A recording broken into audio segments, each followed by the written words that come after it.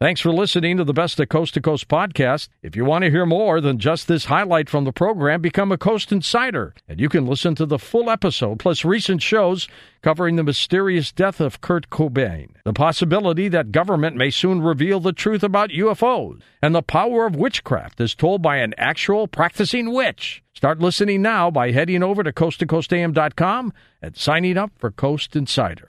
Now here's a highlight from Coast to Coast AM on iHeartRadio. Welcome back to Coast to Coast. I'm going to introduce you to Aaron Fall Haskell, the Doctor of Divinity, television host as well, New Thought minister, international best-selling author, as speaker, and awarded as the Global Peace Leader in 2016. Forbes, by the way, featured her as the 11th most inspirational female entrepreneur to follow on Instagram. Aaron, welcome to the program. Hey, George. Thank you. Looking forward to this. How are you? I'm fantastic. What are you doing up so late? What are you doing here? I always am up late. That's what I do. What is a New Thought minister, by the way?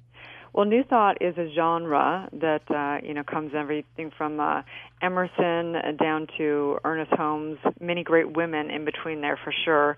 But it's really all about universal law, just the commonalities, the truths that pretty much all philosophies and all religions are teaching. But somehow we made it into New Thought, which was really about having a new thought that actually we could heal ourselves. It was outside of thinking God was outside of ourselves, coming to spirituality within and knowing that we're actually able to heal through revealing the truth. And you're a Doctor of Divinity, which is also what? It means I know everything. A Doctor of Divinity, well, we consider ourselves doctors because we actually consider that we heal through revealing the truth. And divinity is really, divinity is like, if you think about it like the vine that goes between of us, how are we linked with everything and how are we everything? And that's what divinity is. Okay, so when did you get involved in this? I mean, were you a little girl and you were doing these things? Yeah, right.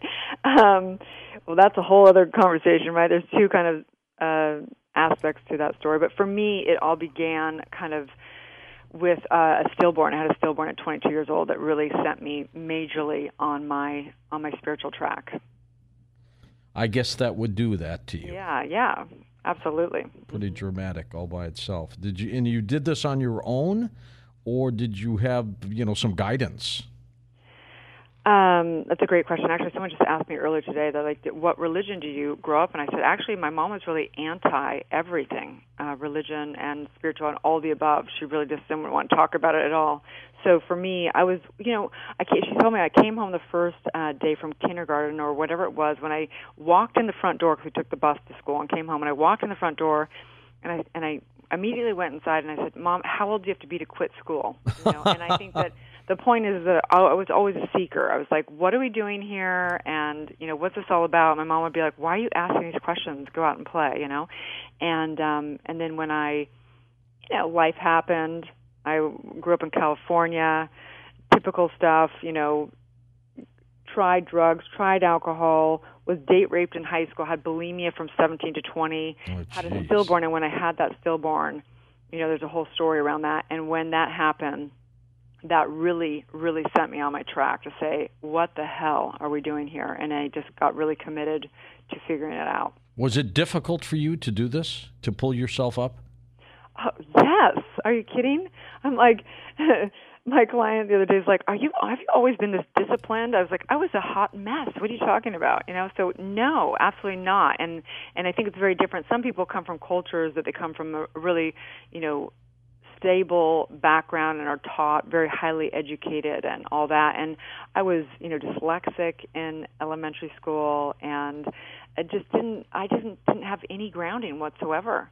So for me to do this work, it took me, double, triple the amount of effort. And it's cool now because you actually can rehabilitate yourself. You actually can turn on abilities. You actually can, get education and really have the abilities to do anything and know the truth of the universe. So it's super, super fun track. Latest book is Awakening, but the subtitle is important too. A 40-day guide to unleashing your spiritual powers, life's purpose, and manifesting your dreams. How many people don't even touch any of those areas? Right? Too many. But when you say a 40-day guide, tell me about that. Well, for me, the book was when I began basically awakening. So what happened is I had my stillborn son, and I was actually in nursing school.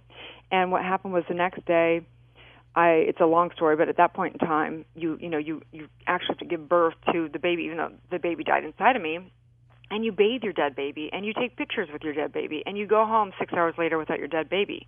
So the next day, I walked down to the mortician's house all alone. Don't ask me. Where were my parents? God. I have no idea. I was 22 years old. And I literally had this moment in the mortician's house. Excuse me, I swallowed wrong. And I literally was like, I had this moment. I was looking at his body, and I just had this huge epiphany. I was like, he's not here. His body's here. Why did you do that to yourself? I to be totally honest, they had you take pictures of your baby, and I didn't have the right clothes with me. Why? And so I thought, I'm going to go back and take pictures. Because I was cuckoo because my baby had died. I was like, you wanted this done, or they were forcing you to do this? They recommended it. It was part of the grieving process. But it's part of your grieving to get pictures taken. I mean, are you holding the dead baby? You're holding the dead baby. My God. Mm-hmm. But anyway, so the point was that I had this huge epiphany and this huge commitment to do my track. So then, as I began to, go along the track of really seeking, and I didn't want to go to religion, because I had heard, growing up in California, it was kind of like a bad word. Mm-hmm. And so I didn't know where to go. And it wasn't like at that point in time, there weren't yoga studios on every corner like there are now. So I just started going to conferences. I'd read every book under the sun. I literally put a thing in one of my walk-in closets for meditation, because I'd heard that, the great teachers and people had always meditated. So I thought, well, this is the one thing I can do. And I would go back in. It was like, The Lion, the Witch, and the Wardrobe or whatever, and I'd go back in, and I'd go back in, and I'd go back in. And it's just like what they said. The veil came off. Things streamed through, the universe streamed through, and deities came, and you name it. And I'm sure you've heard, of course, obviously, I'm not telling, you've heard every single thing on this show. And the point is that it really, you can find the truth. You really can. Anyone out there that's listening and you're seeking, and I'm sure there's so many enlightened masters that are listening to your show because they'd love to be in the conversation. But there's so many people that are still seeking and in pain and in suffering. And I just want to say, please keep seeking. You will find the answers. Are you tapping into something for the help, or are you doing it yourself? What is doing it for you? Well, let's get real and raw, right? So my belief is, and my truth is, that when you expand your consciousness enough through meditation, that once it's expanded enough, and this is the difference of what true awakening is awakening is actually letting go of the false identity and allowing the true identity to stream in, that the universal truth, the intelligence of everything. So yes, you get education to have it in language for this culture to understand it. But the truth is that we are divine. My truth is that I'm divine, you're divine, and that we created this entire universe. That I am. The title of the book is Awakening, which leads me to believe that some people aren't awake. As I say, it's a pretense that you're not awake, right? It's like, it's a great question, right? Who isn't awake, right? So we're having the experience of not being awake. It's like going into the opposite. As a mentor used to say to me, which I love, is we're here to be masters of limitation. But if we're already gods and goddesses, right, then we get to experience this limited form because we have physics and a game that we're playing in this construct. And so it's just a fun game. Some people think, Erin, that all they have to do is pray, and their answers will be there, help will be there, angels will be there. But other people think, no, I got to do this myself because that's the only way to get this done. Where do you sit with that? Oh, it's a great question. Yeah, I believe that whatever you believe is true. Right? That is the primary teaching of everything from Christ to science of mind to everything that believes how in our soul whatever we believe is true, and that's what's really going to be demonstrated in this form. So if you believe in Jesus, or if you believe in angels, or you believe whatever, that is what is going to be demonstrated. But I believe that it's kind of semantics, if you will, because I've experienced deities coming through, I've experienced angels, I've experienced these things, but I also know that I am that there's a part of me that is one with all of it. So I don't need anything, and at the same time, I need everything. That's the paradox of all this work. You speak before a lot of people. What is your main message when you've got that microphone in your hand? Sure. My main message is really to live your truth. And finding your truth is specific for each person. Whatever that truth might be. Yeah, there's ultimate truths, right? So, for example, the physics of the universe or energy cannot be destroyed. That's an ultimate truth. The Greeks were the greatest. The Greeks really taught us that each person gets to have a relative truth. And so each person, and that's what I do with my clients, and that's what I usually speak on, is how our subconscious is connected with universal law, and how basically we birth three things. I call it the truth triangle.